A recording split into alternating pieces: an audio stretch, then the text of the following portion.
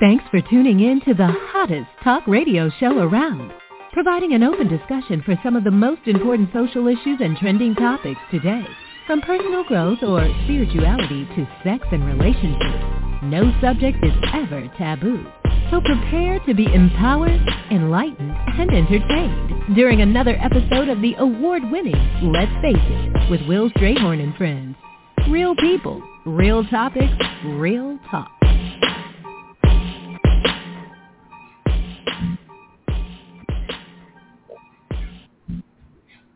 Hey, thanks for tuning in, everybody. I am your host, Will Strayhorn, and in the studios we have Summer Rain and we have Black Jesus, Justin Graham Strayhorn. He is back again. We're going to have to get you a contract, so you've been on time, you've been here on a little word today. How are you?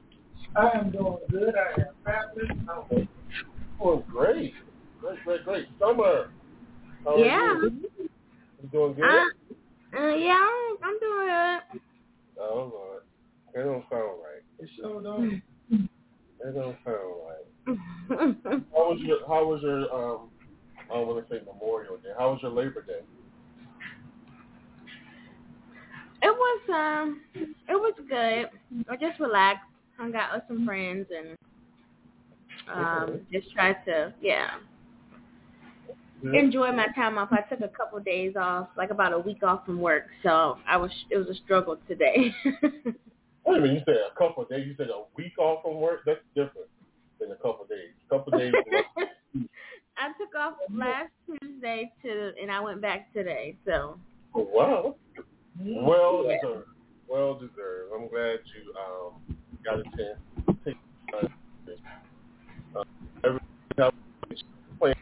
later on this evening, we have Clint Callahan. He's a social worker and therapist who's going to talk to us about avoiding burnout and other emotional issues that can come in your life from just going too hard. So he's going to talk to us about small changes, big impact. 1% per day transformational system. So he's going to be here a little bit about 7:30 p.m. But right now we're going to kick things off in our tabletop with some good conversation. Hopefully some good debate. We only have 2 more shows next Tuesday and the show after that. Still planning. We're not sure what we're going to do, but hopefully we're going to do something really big for that show on the 19th to kick off the ending of season 9. So if you don't mind, I want to go ahead and start things off today. I had asked you guys a little bit earlier to think about your best piece of advice, guys. I've gotten some good advice over the years, but I was listening to YouTube. I like to watch the YouTube shorts, and I saw Tabitha Brown. She always gives a lot of good advice. Mm-hmm. America's Mom. So she said a little bit of good advice about just realizing that even though you may feel like it's not your season or that you're in the spirit of waiting like I am, just realizing that, you're still enough and that you're important and things are not going to always be like they are right now. So I'm going to play this clip and then I'm going to ask you guys a question. Hello there. I know it's late. I just finished working and I was like, ooh, it's time to go to bed. Lord Jesus, it's 3:30. But as I was about to get up from my desk and go to bed, something in my spirit said, somebody needs to hear this. Are you listening? You deserve to be here, baby. You do. You deserve to be in this world. We need you here. You are loved. Maybe you didn't hear it today, but I love you. Okay? I know that things don't feel good, but it's okay. You still deserve to be here, and things will change. Okay? Don't you give up on yourself. Change is coming, and a different energy will start to happen. I love you. Okay, so that's it for me. I mean, it's like when I stroll in, I always got something that I need right there, and that right there just just made me feel good. It just gave me that push on the way home. I think it was on the way home from church, talking about, what was the conversation? I was asking you questions about giving up and all the stuff that's spiritual advice. Insight, but this right here really touched me. So I want to ask you too, what's the best piece of advice or encouragement or whatever that you've ever received? You want me to go? Okay, I'll go first. So, I save like quotes and stuff like that in my phone all the time just to go back when I need some type of encouragement and things like that. And one thing that really stuck out was it says, what felt like rejection might have actually been redirection and protection. He's sovereign over all. What's for you is for you. Let him lead you. That's good. That's good. Now, you said you saved them for when you need them. Have you ever had to go back on that to pull from? Yeah. I try to go back and just kind of go through, even if I'm not sad. You know, sometimes we think that we can only turn to affirmation or quotes when we're like sad and need a pickup. But sometimes, you know, you might have a good day and just, you know, review one, go look at one, and you know, and still feel the same feeling like, yeah, I got it today. You know, it's coming today, or you know, I'm steadfast and still going strong. So. Yeah. Okay, Justin. I would say the good advice I ever Be what? Yeah. Okay. Is that something that you dealt with in the past, like not feeling like you could? Well, you know, church and everything, you know. Oh, okay. Trying to feel from afar. Yeah. The church. But I would say once I became my addicted self, that's what I do about blessing. Really, I feel like now listen to the percentage, 100% your authentic self.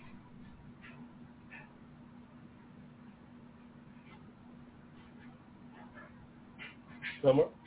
Huh? Do you feel like you're 100% your authentic self? 100%. No, I wouldn't say 100%, but I think I am like about 85%. And I think that there are some factors that, you know, play into that. I still feel like even though we as a culture, as far as like, you know, black people have evolved, we still have to do a little bending in the workplace, just a little bit more than other races. So I do feel like, you know, majority of that is based off of like where I, you know, my workplace. That's good. I'm even impressed with 85%. I would say for me it's about 70%. If I was 100%, I would be a multi-billionaire. Do you know that? I got so much. Do you think that those people who like have money, that type of money, are their authentic selves, or do you think that they put on something else, put on a facade? I always hear people say in comments, and it may not be phrased their authentic self, but I can, you know, decipher that what they're saying is that they're 100%. Once they get over, you know, camera thing, Oprah's always said once she has become comfortable with who she is and expressing who she is and not caring what people think. And pretty much that's me. That's the issue with me that holds me back from being 100% real across the board, not just when I'm with y'all, but also when I'm in churches, when I'm in front of people. I care so much, unfortunately, about how I come across to others, the image of it all. And I know that holds me back. I wish I could just be. That's why I admire people like Cardi B and people who are just, this is me. Take me or leave me. And I think because of their realness, a lot of people gravitate to them. I know I do. I may not agree with how she presents herself, but she's 100% real. This is her in court. This is her in church. This is her everywhere. She don't have different faces with different scenarios. I just admire that, and that's to me what authentic is. You're 100% yourself across the board. I admire that about a lot of.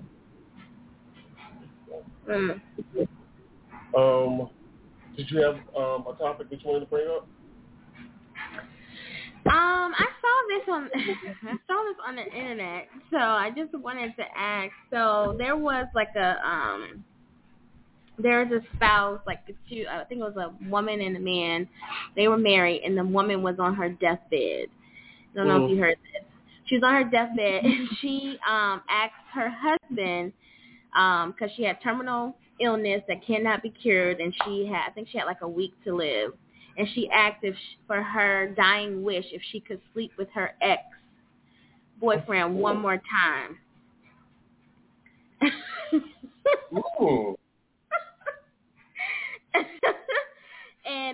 she asked her current person that?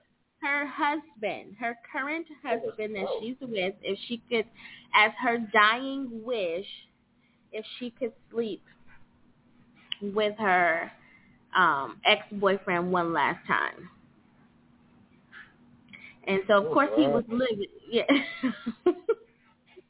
Of course, he was livid. So, basically, it's like, you know, do you have, if that was you, what would be like your, not that particular case, but what would be your dying wish if you were on deathbed? And then answer the question, like, how would you feel if your spouse asked you that? I think if my spouse asked me, oh my God, that would be a compounded sadness. I'll be extremely sad and hurt. It will probably be my last. I'll be able to just tell them to call me once she's gone. That will probably be the last feet of that person. But I'll be hurt. I'll be real hurt. That not that you want to spend time with me when you go on a last trip or vacation or dinner. You want to have sex with your ex. So you was thinking about your ex, but we was having sex. You know? Has to be. I would be upset. My dying wish would be I would want to meet somebody famous. Either that or a trip. Mhm. Yeah, that would be my dying wish. That's if I can move. If I can't move, bring it to me. Do something elaborate. Bring it to me. Bring it to me or something like that at the house. Okay. What do you think? What if your spouse asked you that first? If my spouse asked me that, the Holy Ghost. Oh, Lord, that's it. And I mean the real Holy Ghost. Mm-hmm. Not that that you do in church. I'm talking about the Holy Ghost, but God has to intervene inside of me, not to beat the shit out of them first and help them die even sooner. Oh. Because at that point, I'm going to be glad and help you die quickly. If I need somebody to I might help you go early so I can get that life insurance policy. That's what I'm going to do. Surely I am. I'm going to beat the sick spirit outside of your ass. Oh, God. The second part to that question, what I would want as my last dying wish is just to make it into the gates of heaven. Because when I let down at that point, because if I know I'm leaving, I just need to make it in. And I don't even need a mansion with my name on it. Just let me be the doorkeeper. Just let me make it in. That's a deep answer. I beat their ass. Oh, my God. Summer? Oh, yeah. I would say if I know, like, I gotta go and talk to the doctor and make sure, like, they are really, really not coming back. Like, they gonna say, yeah, because I'm gonna get the insurance policy money. I'm gonna get the money anyway. So, okay, bye-bye. So. Oh, my God. Yep. Look, he out of there. They out of there anyway. Oh, my Lord. Okay. I gotta make sure, like, doctor, they not coming back, right? Okay. All right. My last dying wish, probably do a trip. Yeah, if I could move, if I could get up and move or something like that, or if I could be rolled out somewhere and I could, they could fly me somewhere. I would love to go and just roll me out to the water, to the beach, and let me pass out there with the view. Okay. All right. So, passive aggressive. You guys know what that is? Passive aggressive behavior. Do you? Yeah. Well, okay. So passive aggressiveness is, when someone denies experiencing negative feelings, typically it's anger or hurt, but then they covertly act out these feelings. My family, we're kings and queens. So if we feel negative feelings towards another person, sometimes we can put those feelings to the side and treat them normally, but still our unprocessed emotions, hurt or anger, it'll color our interactions with that person and cause us to act out passively aggressive. Some examples are responding to people's texts slowly to teach them a lesson, ignoring someone when they enter a room because you feel angry with that person, withholding love or sex from your partner as a way of punishing your partner instead of sharing what you are upset about, and ganging up on your partner in a group of people as a way to bring their self-esteem down. So those are ways that you can be passive-aggressive. I like to say that I'm not passive-aggressive, but I can think of a lot of instances in which I have acted passive-aggressively. So I'm going to play this little clip for you, and then I'm going to ask you all the questions. I'm not passive-aggressive at all. So what you'll never do is be in a room with me and I can sense something is wrong and me not say, hey, is there an issue? Would you like to talk about it? Oh, fam, I am the exact opposite. Yeah, are you? I just leave you alone. No, I want to know why. Because here's why. I think that the enemy does a great job at talking to people in their minds about something that's not true. And if the Bible says that the truth is what sets people free, I think that it is my responsibility to have a conversation with you, because the Bible says if you have an ought against somebody, go to them. I'd rather approach this situation and say, is there a problem, before I allow the enemy to continue to lie to you. Okay. So my question is, how do y'all handle things? Are you more passive-aggressive, silent treatment and stuff like that, or are you direct and confrontational? Let's get this in the bud now. What's up? How do y'all typically handle situations? I think everyone have a little bit of both. There are some people who are naturally just passive-aggressive people because they avoid confrontation. Uh-huh. But I think that, at times that we can ignore our spouse or ignore, a friend or something like that if they made you mad. But, some people, it takes time to, I'm a processor person. So if I may have felt like it was a backhanded compliment, or you may have did me wrong, or, sometimes it takes me a moment to process. So I have been guilty, of just being quiet, because I try to pick my words very carefully, because if I go off on on a then and there, it could not end good, and now we done worked up into an argument within either a relationship or a friendship, when I could have just took that moment to figure out if it was me. Maybe I was emotional that day because I'm a woman. Maybe I was tripping, or maybe I looked more into it.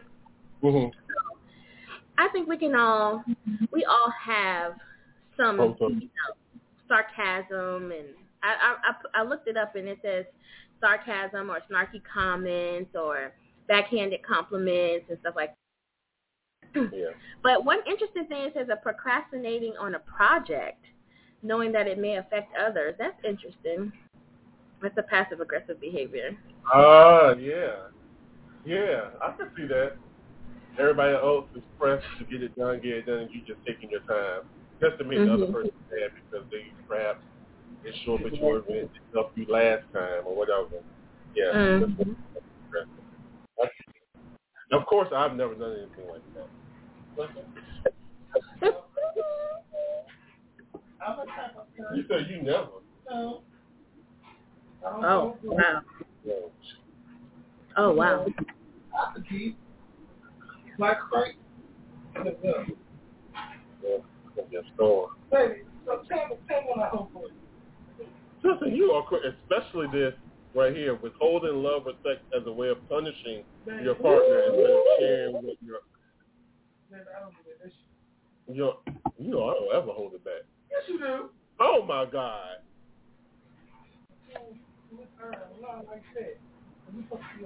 I think everybody has done it at some point in time. Everybody has. I don't believe it. If you really mad, I don't believe. I think you just be like, I'm just gonna go to bed. Like, I'm done with this. I'm going to bed. Or you go to bed early. Something like that. Everybody's done it. Okay. All right. Have you done it? What? Have you ever done it? Yeah, just avoid. Oh. Exactly. This is the perfect couple, honey. Okay. All right. You know what? When we started with that. Oh yeah. Let's just keep going. Did you have? She microwaving. So. Did you have another topic, or did you want me to keep going? No, you play the other clip. Okay. All right. Let me see. That's so many. Okay, Tammy Roman. You guys know her. What was she on? Basketball Wives, I think. Yeah. She was on Basketball Wives. She was talking about, she had been divorced, and then just in her, I guess, looking for this next partner, priorities have changed. So she says that there's some things that you need to think about in a partner, in a spouse, or whatever, and also continue to reassess as you go on in a marriage or relationship, as you continue to grow and develop in your life and yourself, your career, all of that. She says love won't always be enough to keep two people together, and some people may want to move on to a new chapter in their life because people change and desires can change as well. So I'm going to play her clip, and then I have a question. I had access to a lot of money. I was married to a professional basketball player. Yes, ma'am. Worth $60 million. My life was grand, but I didn't have love. I didn't have commitment. I didn't have respect, integrity within that dynamic. And so when we got divorced, those are the things that I wanted. You still know what that lifestyle kind of presented you. Now, you're not going to fall far from that. If you're used to eating filet mignon, you're not going to start eating hamburger helper. Or I'm asking you the question, is love enough? Now, if he said, baby, listen, baby, I'm going to just move in with you and your daughter, you know what I'm saying? I'm going to love you unconditional. I'm going to protect you, right? Now, the provision part, that's going to be your job. You ain't got to never worry about me stepping out. You ain't got to never worry about me cheating on you. Baby, I'm all yours. Yeah. Look good. I'm going to make sure I got my abs bulging. I'm going to make sure when you come home from sex and things like that, my bamboo going to be ready for you. Is that enough? Yes. Okay. So the question is love alone enough to sustain a relationship or a marriage? Do you think we're always going to? I think we talked about this before. But no, I don't agree. I think there's other characteristics that you need to be able to fall back on if you're going to be fully committed to somebody for the rest of your life.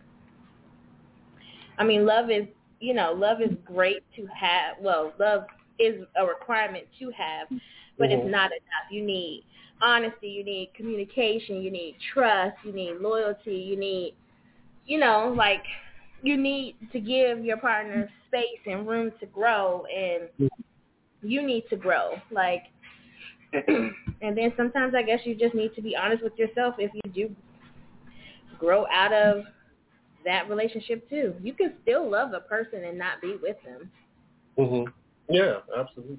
That's why we all have exes, Friendship. I noticed you didn't mention that. You named a lot of things that are good essential ingredients, I think, to a relationship. But what about friendship? Do you think friendship is necessary or no? Me? Yeah, I'm an answer. Yeah, I think you need to be able to be friends with that person because the kind of the last segment, if you're able to not exhibit those passive aggressive behaviors because they allow you to be open and honest with them. Now, you of course you want to choose your words wisely when you go and bring conflict or an issue to them, but being friends allows you. I was watching a show called All of Us. I don't know if y'all remember that from back in the day. And I thought it was so cute. Of course it's scripted, but when they were having an issue, he was like piggyback. So he would turn his back to her, and she would have to jump on his back, and he would walk around with her on his back, and she would tell him, like, what was wrong with him. And I thought that was so cute. Of course, it's made up, but it still, you know, allowed that atmosphere of it wasn't serious. They wasn't sitting down next to each other on the couch arguing or over dinner arguing. Like, they were in a comfortable space enough for him to express himself and her to express herself. And I felt like that was friendship right there and not the relationship. That was, hey, I'm coming to my friend to talk to you. Okay. I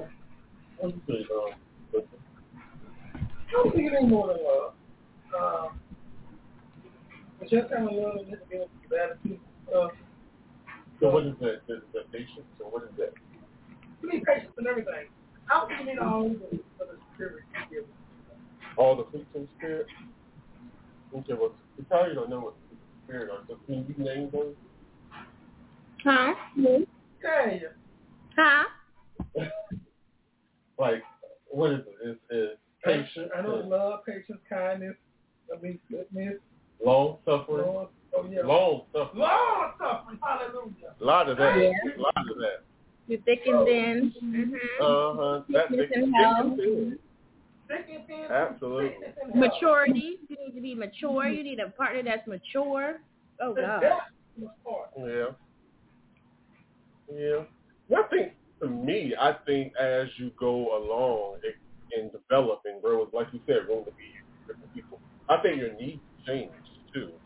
What you may need as, you know, a person looking for a spouse. Like I thought I needed somebody who wanted to have sex every day, somebody who was ambitious, X, Y, Z. I had a whole laundry list of things that I needed. But as I'm in a relationship going on 4 years of marriage, actually seven or eight together, I'm realizing there are other things that I need now. So as people grow and expand as individuals, you know, the desires and needs in relationships grow. So, you know, love is definitely, that's a constant.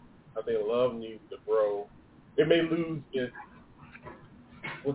standing, maybe it's number one in the beginning, but as you guys grow and get these busy careers, whatever, you may need more patience. You may need more understanding. You may need more space. That may be, the priorities might change.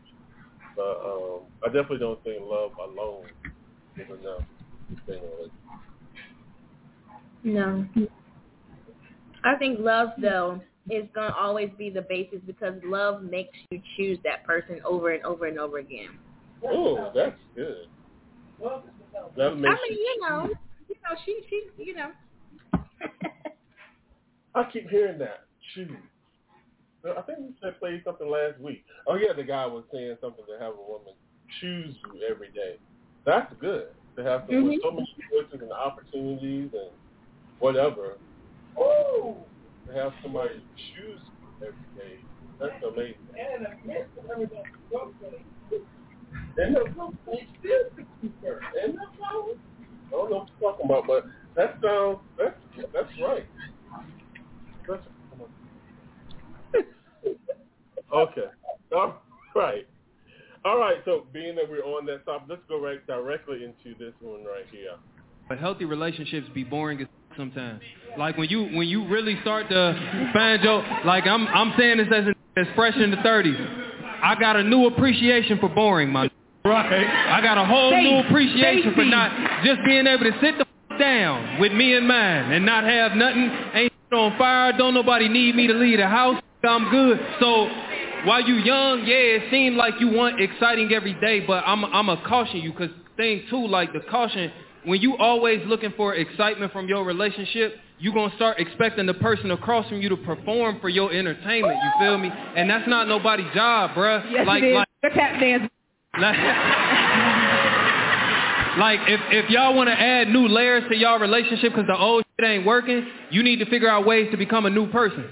You know what I'm saying? Do some new shit in your own life so your partner got some new shit to learn. And let them do some new shit in their own life so you got some shit to learn. But actual excitement, bro, that ain't their job. Period. That's mine. Period. That's all I'm going to say. Now I'm moving on. I'm going to just send it on. That was mine. On purpose. Explain period. What that period means. I agree with him. Everything that I agree with, like, it just comes back to, you know, growing and just learning new things, doing different things, just not expecting anything out of your partner to perform for you, to entertain you. Like, you got your own stuff going on, and then you come home with your excitement, and, you know, then your partner can bask and share in that. Like, it's not like I got to be doing something for you or with you all the time. Like, you need to have your own separate life, and that creates, you know, entertainment outside. Like, if you join a soccer team, like, I get to come and see, you know, that's your love and your passion. So now there's passion back in there. I get to come see you, and I'm falling back in love with you because I see you, you know, passionate about something, driven about something, like, stuff like that. And it just happened to me. So that's why, yeah. Moving on. No, I agree with you. To piggyback on what you said, I recall a couple of weeks ago, since Justin has gotten this new job, his first job in his field, and not just watching him, it's exciting because I see that he's really passionate about what he's doing. And I like always playing with him. One time I came in the living room and I don't know what I was doing with you exactly. You were busy doing your work. And I was about to get mad until I realized this dude's at work and he's loving what he's doing. And usually I want people to entertain me. When I do something I want to play, I want to go back and forth. I want to acknowledge it. But I just realized that it's bringing a different space. Just remind me I need to get to the light. You know, I mean, I do think it's because I think you and I are supposed to depend on each other for a lot. We're supposed to be a lot to each other. I don't think as life goes on, all I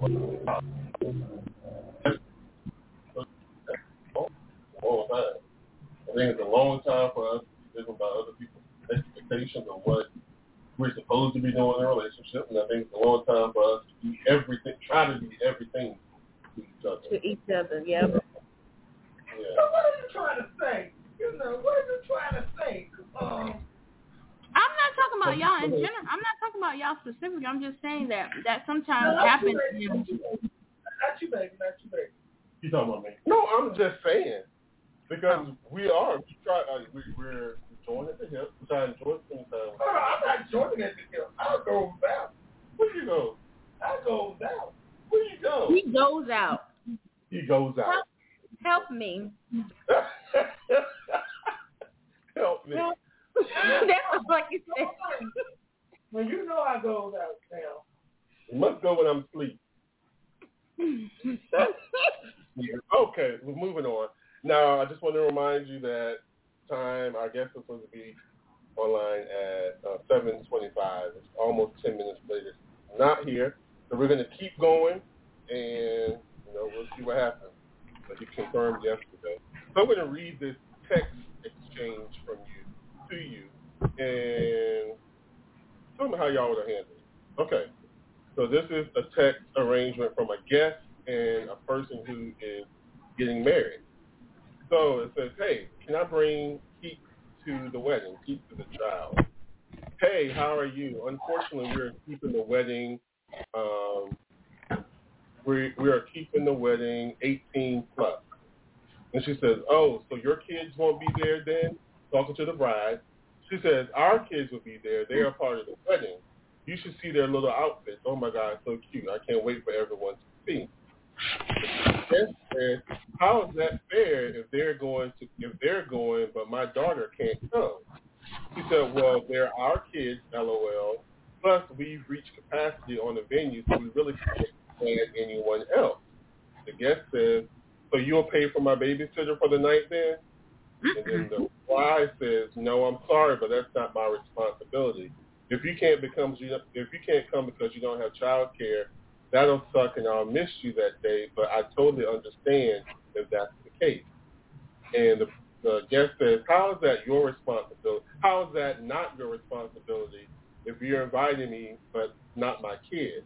So I have to give you money for a present, pay for my own gas to get to your wedding, pay for a babysitter and an outfit. Shouldn't you be the one to pay all of this since it's for your wedding? And then the bride said, well, this is why this is why we gave lots of notice for the wedding so that everyone would be able to make child care arrangements if need be. As for giving me money as a gift, I did not expect gifts from anyone at all. You don't have to give me a gift. Your presence would be gift enough. And no, your gas, dress, etc. isn't my responsibility. Like I said before, if you can't make it, I'll miss you that day, but I do understand. And the guest says, if you transfer me $300, I'll come and bring you a present. I really want to be there for you, smiley face. And she said, I'm not sending you money, LOL. I'm trying to be as nice as possible here because I love you, but you're being quite rude. Mm-hmm. And the guest says, it's actually rude of you to be saying no kids, but having your kids there and then not pay for your guest babysitters. Selfish. And she said, like I said, those are our kids, of course. They'll be at our wedding. I can't believe you even expect this from anyone, let alone I'm just going to make this very easy on you and mark you down as not attending. And then the guest replied, no, I'll come. What was wrong there? The guest. The guest? Yeah. Okay. Any particular reason why? It's just like, I mean, I understand it's a wedding, but it's an event. So if you're going out, like if somebody invites you to brunch and you don't have, you don't have a babysitter, you're going to ask them like, can you pay for my babysitter so we can go eat brunch plus pay for my meal? Like the wedding is, everyone knows weddings, what is those things called? Invitations. Go out well enough advance for you to set up child care if you have it. And also, why do you expect, just because you have a child doesn't mean that I have to bring my kid there because her kids are going to be there. Like, I didn't understand that concept. Like, your kids are going to be there, so why can't I bring mine? Because your child is not invited. We're having no kids. My kids are not excluded. This is family, you know? Yeah. They're part of the wedding party. And I just didn't understand at the very end when she was like, I'll come. I would have said, no, thank you. And you have been removed.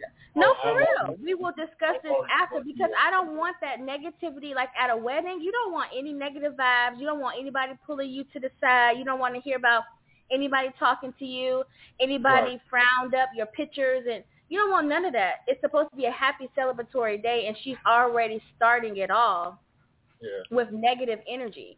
So now you come in here, you might be grumpy, you might be, your face might be off if she in a wedding party, you know, like you messing up my pictures. You don't like, now you complaining about the food to people, to my guests. Like, just stay home because maybe something else is going on and you might want to talk to me. So let's talk about this after, but you are no longer invited to my wedding. Right. Those passive aggressive, give those passive aggressive. By who though? Because I feel like they both were very, I don't feel like either one, to me, I don't feel like either one of them was passive aggressive. I felt like the lady, the guest. If she came to the wedding, she'll probably. It says using sarcasm or snarky comments, giving backhanded compliments. Yeah, that's what she's gonna be doing. You can stay home and watch Bubble Guppies with your child. Right. Okay. Well, you know what? Our guest, Mr. Clint Callahan, is in the studio, so we'll go ahead and bring him on. We're going to go directly into the interview. Clint Callahan is a seasoned social worker and therapist. During their over 23-year career, has effectively aided thousands of professionals in enhancing their lives and relationships. They have observed the profound positive changes in their personal life and the lives of their clients by utilizing the small changes, big impact, 1% per day transformational system. It's about giving people practical, psychological tools to improve their lives in just 15 minutes a day. Clint's career is varied and extensive. Business management, program design, team collaboration, therapy, crises, and case management are covered.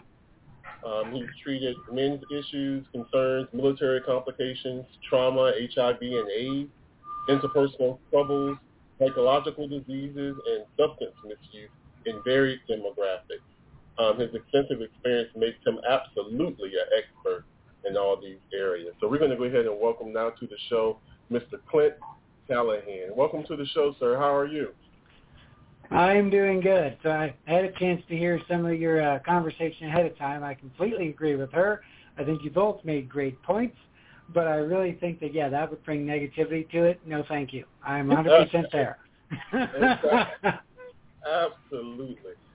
Well, thank you so much for coming on the show. I was looking at your website earlier, looking at, now I also posted your free offer. Thank you so much for offering our listeners a 30-minute coaching session. I did put that on our Facebook page at Let's Face It Radio for all the listeners who want to do a 30-minute free coaching call with them. But just looking through all of your things, you were born a preemie and you dealt with a lot growing up, like the bullying and all of that helped you get to this point where you are now, where you're social worker and you're also a successful life coach. Give us a little bit about that personal backstory. Sure. So when I was born, I weighed 1 pound 15 ounces. I got down to about 1 pound 9 ounces. And so my story began with my parents basically telling me that I am lucky to be alive. So therefore, I need to do something to make a difference.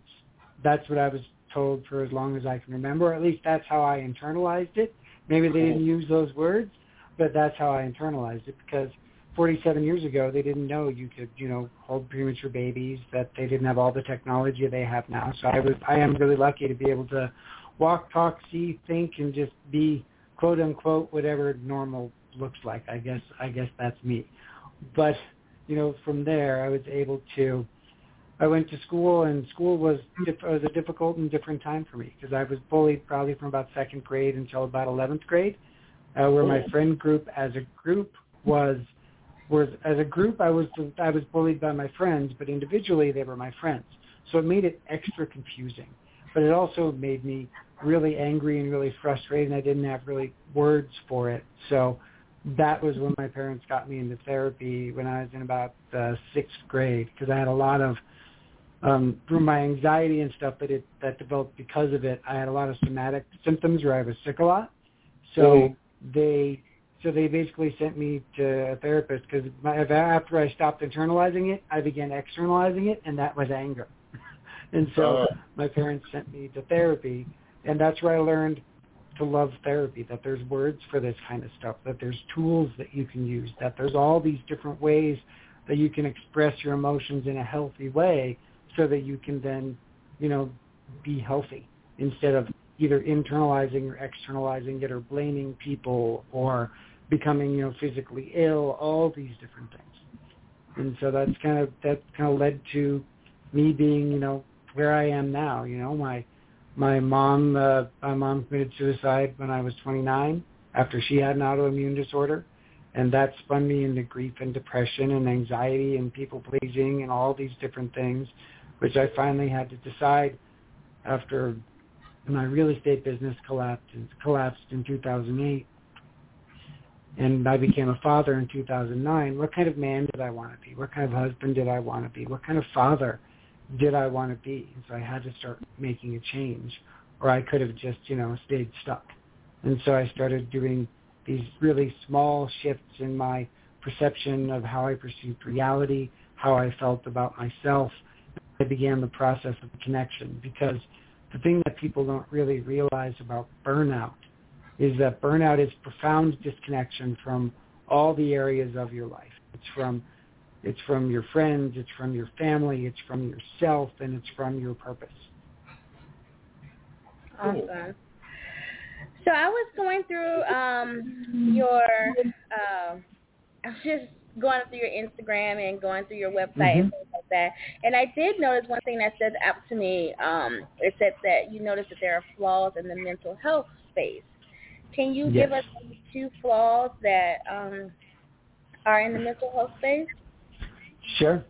I think some of the big flaws that are in the mental health space is that one is they limit the type and the amount of therapy that you can get, and it makes therapy unaffordable for people, because the way the insurance system is run is when you buy health insurance, you think, oh, this obviously has a insurance benefit or mental health insurance benefit or these kind of things, but often we get these insurances that are like a $2,500, $7,500, $8,000 deductible that you have to pay before the insurance even kicks in, the high deductible plans. And that's where a lot of companies are moving towards, is those plans to where you're paying for the insurance out of your pocket, and then you have to pay another $2,000, $5,000, $7,000 before it even becomes active. So it really is more catastrophic than anything else. So I'd say that is the first glaring inequity in mental health care, is that it needs to be able to be accessible to everybody. And the next thing is that there's a limited amount of therapists, because you can only one-on-one therapy, you can only take so many clients before you yourself begin to burn out as a therapist, because you're dealing with everybody else's pain all day long, to where you don't have time for yourself then at the end of the day, because you're so burned out. And so that's the other piece, is that doing more of a group-based practice where you create a community of people that can work together along with the guidance of a therapist to create that kind of holistic healing around that, to see that you're not alone. Because most people, when they're going through mental health crises, feel isolated and alone. And that, I think, is the other part that really needs to change when it comes to mental health. Absolutely. Definitely agree with that. Yeah. So I just want to backpedal a little bit. So earlier you were saying about the process that you went through to finding yourself after your business had closed down in 2008. You also mentioned that you went through this process of, finding your authentic self. And I know we were talking about in our table topics just being authentic, or what it takes to really be authentic. And you say finding yourself authentic as a husband, a father, and a man. So what was that? Give us a little insight about what that process was. How difficult was it?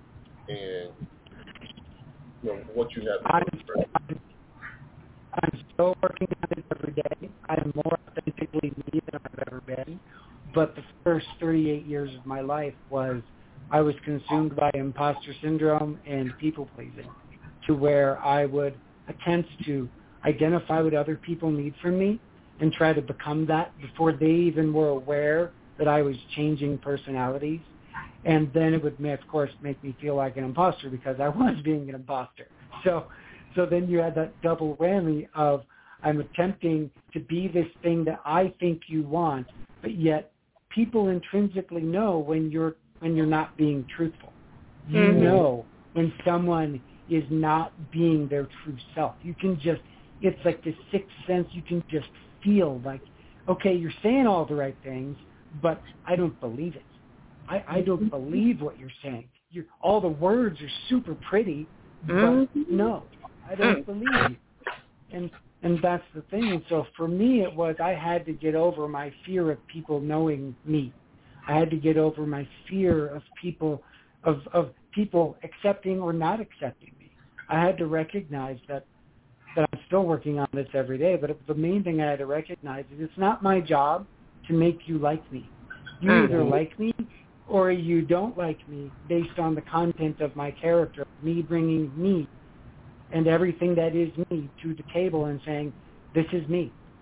And that's the thing is we are starved for that in the world today because of Facebook, Instagram, Snapchat, all the different social media platforms are designed by neurobiologists and by psychologists to make you feel like you're getting the love and the feelings from someone liking your picture. It triggers that dopamine response system that then creates this issue of not feeling connected to anybody, because really what are you seeing when you're on those? You're seeing 1% of someone's curated life. You're not really seeing what's going on with them really, but your brain doesn't know the difference, and that's the problem, because your brain doesn't know. It thinks it's getting what it needs, but then when you're off of it, you feel depleted, you feel exhausted, you feel more empty than ever, and it's those pieces of that's where authenticity needs to be eyeball to eyeball, face to face. I think that is one of the most important things that we've gotten away from is, humanity grew up in small groups of 25 to 100 people, and now we live in cities of millions and millions and hundreds of thousands of people where we literally don't know our neighbors, where your neighbors could walk up next to you and you would not even know that they've been living next to you for the last 5 years, 10 years, because you haven't taken the time. So I saw that you had like a free training, like a free 15-minute training for how to beat burnout and stress. And I do know that burnout is like a real a topic that's like very heavily out there on social media and in the mental health space. So what do you think is a way that we can overcome it, and without giving away any tips from your training, what would you say, though, is the best tip you can give someone to overcome that? Oh, I'm happy to give it away. That's what I'm all about. I'll give it away. So basically it comes down to the first thing you have to know is what is burnout. That's the first thing, because if you can't identify the problem, you can't solve for it. So what burnout is profound disconnection, where you're disconnected from your purpose, you're disconnected from your friends, you're disconnected from your family, and you're disconnected from yourself. And when people will, isn't self and purpose the same thing? And the answer is no. Who you are is not what you do. Those are separate things. Many women get that confused. Who you are is not what you do. But what the way I started this process was I went back to stuff that I learned when I was in college, because I studied a lot of Buddhism in college, and it comes back to my daily routine hasn't really changed since I got back into it when I was 38 and got through about a decade worth of burnout after my mom died. And what I did was I began just doing, I meditate basically 3 minutes in the morning, and I meditate on what I want to get out, what I want to get from today. And then I take 2 minutes and I journal about what are the 2 goals that I want to get out of today, one personal and one professional.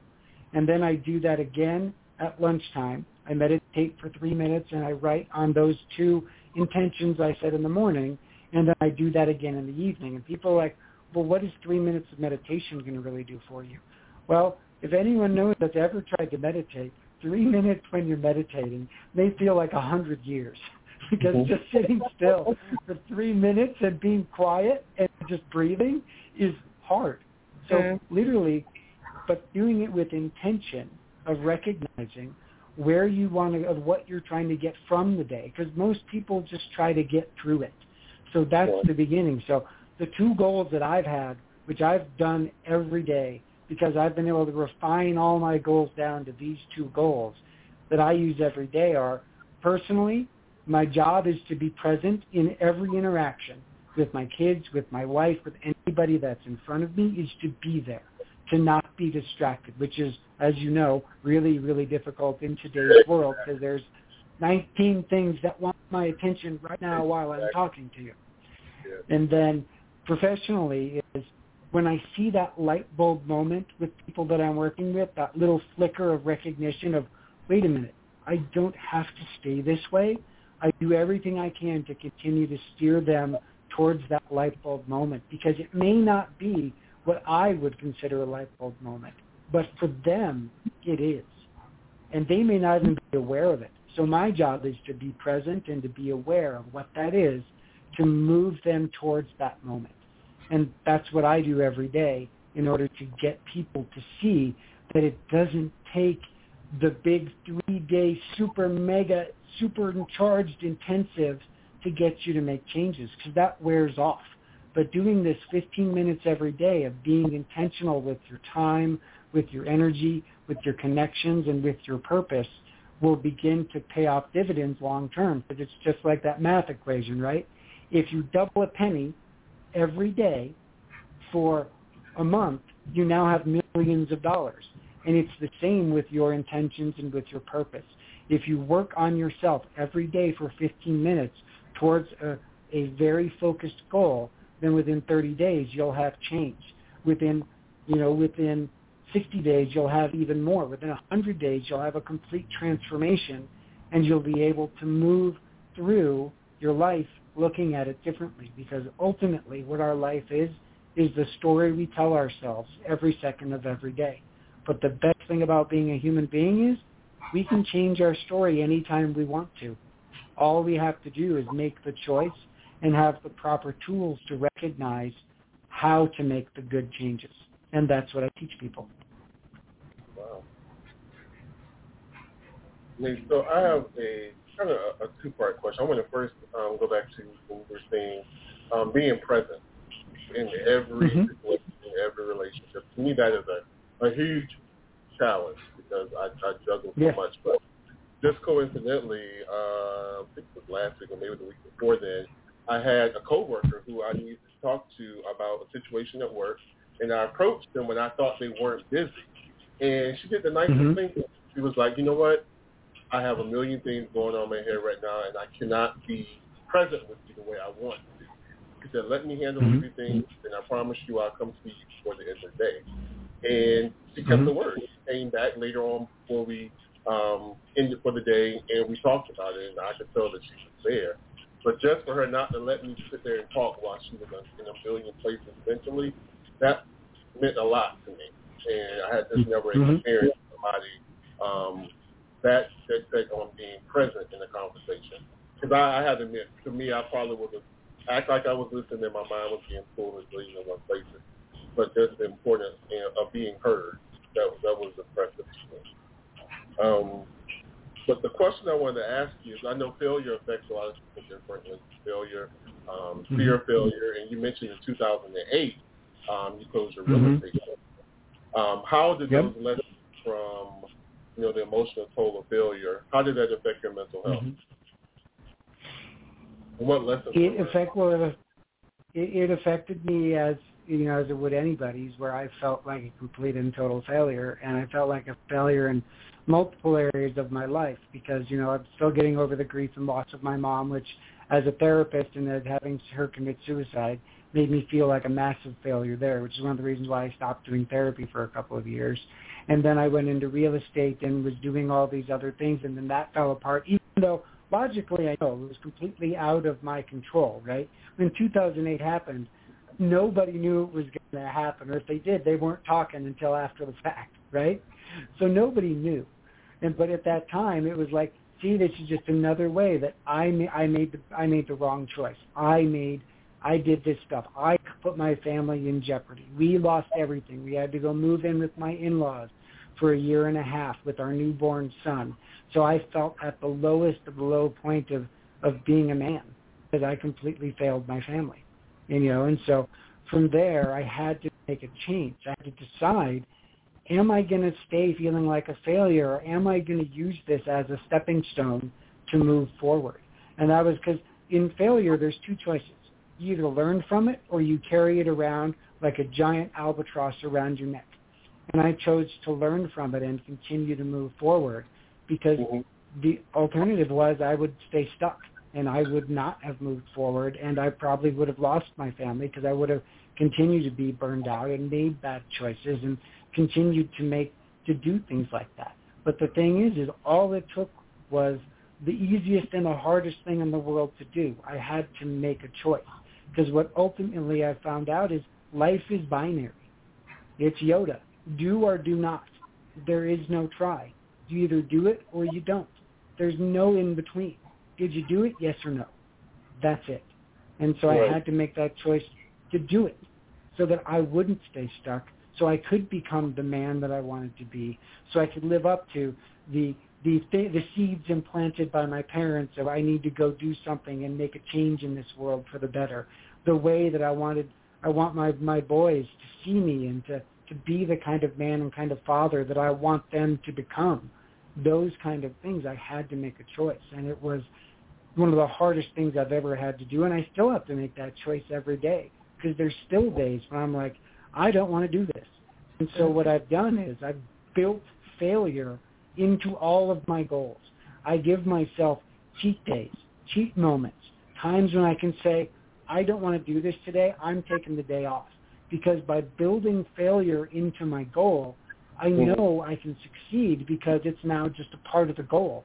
If I'm taking the day off because I'm just mentally fried, that's fine. You can do that because it's part of it. Because if you don't do that, then you are striving for excellence at all times, and that's impossible. We're human beings. We can't be perfect every second of every day. Awesome. So we definitely want to thank you for coming. It was very enlightening. I actually wrote down that meditation. I try to meditate in the morning, but I really want to try to get out of the bed because I meditate and fall back to sleep. So I think I want to be more intentional about getting up and preparing my day and then sitting down and meditate before I go into my work day. And that may, help alleviate a lot of those stressors. So I just want to ask, where can our listeners find you, and what do you offer your clients in your program that you offer? Sure. As you said, there's going to be in the link for my free 30-minute coaching call. You can find me on Facebook and Instagram at Small Changes Big Impact, the 4 and the letter U. And what I offer people is it's a 14-week course that teaches them 30 different psychological tools. And then I do 2 days a week where I do in-person group coaching with everybody. So you can ask me direct questions and everything twice a week. And it's a go at your own pace. It's figuring out how this works for you. I will work with people, and we'll do like quick one-on-one coaching calls if you're really struggling with a concept or something. It is a combination of a video lesson that's that's 15 minutes or less, and then a worksheet that takes 15 minutes or less to do. And because that's the whole thing, right? It's 15 minutes a day, because that's what I'm trying to get people to understand, is it doesn't have to be hours and hours of focusing on something to make a change. It really works better if it is slow and steady and really small bite-sized chunks, because otherwise you get overwhelmed so easy. It's just like when you climb a mountain. You don't look at the peak because you're already exhausted if you're on the ground, because you're like, how am I going to get up there? Instead, you follow your guide, you go up the trail, and you stop at base camps, and that's what I teach people to do, how to get through life like that, because it will help you to feel more just in control of what's going on in your life, because it ultimately comes back to that, as we are the ones who are in control of our own lives if we give ourselves permission to be. And how can people follow you online and contact you?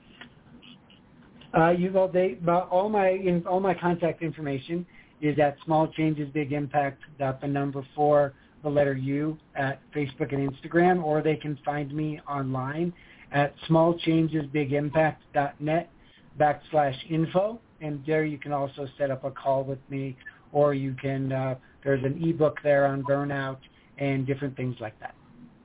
Well, all right. Thank you so much for coming. Thank you for all the information, excuse me, as well as the free offer that you offered our listeners. We appreciate it. Thank you very much. I was grateful to be here. Awesome. Thank you. Have a good evening. Thank you. You too.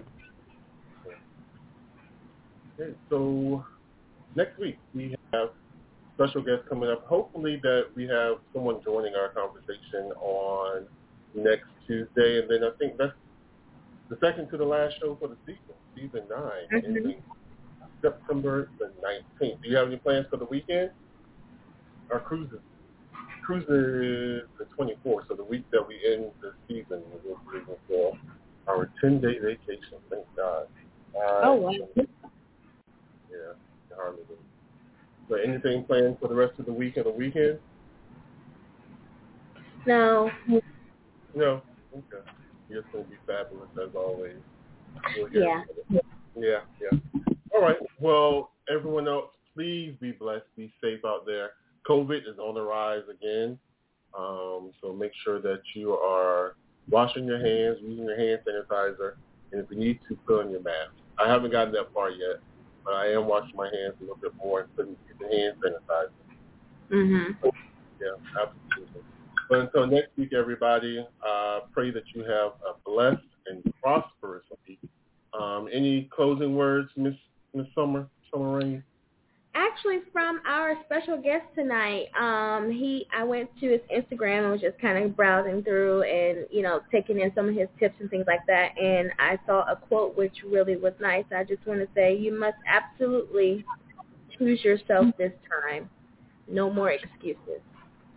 You said choose yourself this time? You must absolutely choose yourself this time. No more excuses. Oh, I love that. There's that word choose again. All right, Destiny. I love Destiny. All right, everybody. Be safe, be blessed, and we'll talk to you next week. Good night.